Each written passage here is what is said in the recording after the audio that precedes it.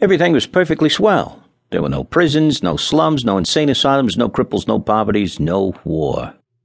All diseases were conquered. So was old age. Death, barring accidents, was an adventure for volunteers. The population of the United States was stabilized at 40 million souls. One bright morning in the Chicago Lion Inn Hospital, a man named Edward K. Wheeling, Jr. waited for his wife to give birth. He was the only man waiting.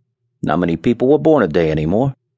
Wheeling was 56, a mere stripling in a population whose average age was 129. X-rays had revealed his wife was going to have triplets. The children would be his first. Young Wheeling was hunched in his chair, his head in his hand. He was so rumpled and still and colorless as to be virtually invisible. His camouflage was perfect, since the waiting room had a disorderly and demoralized air, too. Chairs and ashtrays had been moved away from the walls. The floor was paved with spattered dropcloths.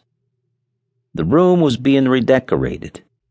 It was being redecorated as a memorial to a man who had volunteered to die. A sardonic old man about 200 years old sat on a stepladder painting a mural he did not like. Back in the days when people aged visibly, his age would have been guessed 35 or so. Aging had touched him that much before the cure of aging was found. The mural he was working on depicted a very neat garden. Men and women in white, doctors and nurses, turned the soil planting seedlings, sprayed bugs, spread fertilizer. Men and women in purple uniforms pulled up weeds, cut down plants that were old and sickly, raked leaves, carried refuse to trash burners. Never, never, never, not even in medieval Holland or old Japan, had a garden been more formal, been better tended. Every plant had all the loam, light, water, air, and nourishment it could use. A hospital orderly came down the corridor singing under his breath a popular song. If you don't like my kisses, honey, here's what I will do. I'll go see a girl in purple, kiss this sad world toodaloo. If you don't want my lovin', why should I take up all this space? I'll get off this old planet. Let some sweet baby have my place. The orderly looked in at the mural and the muralists. Looked so real, he said. I can practically imagine I'm standing in the middle of it. What makes you think you're not in it? Said the painter. He gave a satiric smile. It's called the happy garden of life, you know. That's good of Dr. Hitz, said the orderly.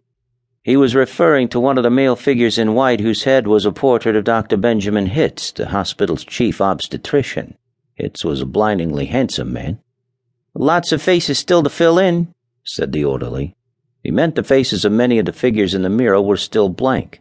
All blanks were to be filled with portraits of important people of either the hospital staff or from the Chicago office of the Federal Bureau of Termination. Must be nice to be able to make pictures that look like something, said the orderly. Painter's face curled with scorn. You think I'm proud of this daub? He said. You think this is my idea of what life really looks like? What's your idea of what life looks like? Said the orderly. The painter gestured at a foul dropcloth. There's a good picture of it, he said. Frame that picture and you'll have a picture of a sight more honest than this one. You're a gloomy old duck, aren't you?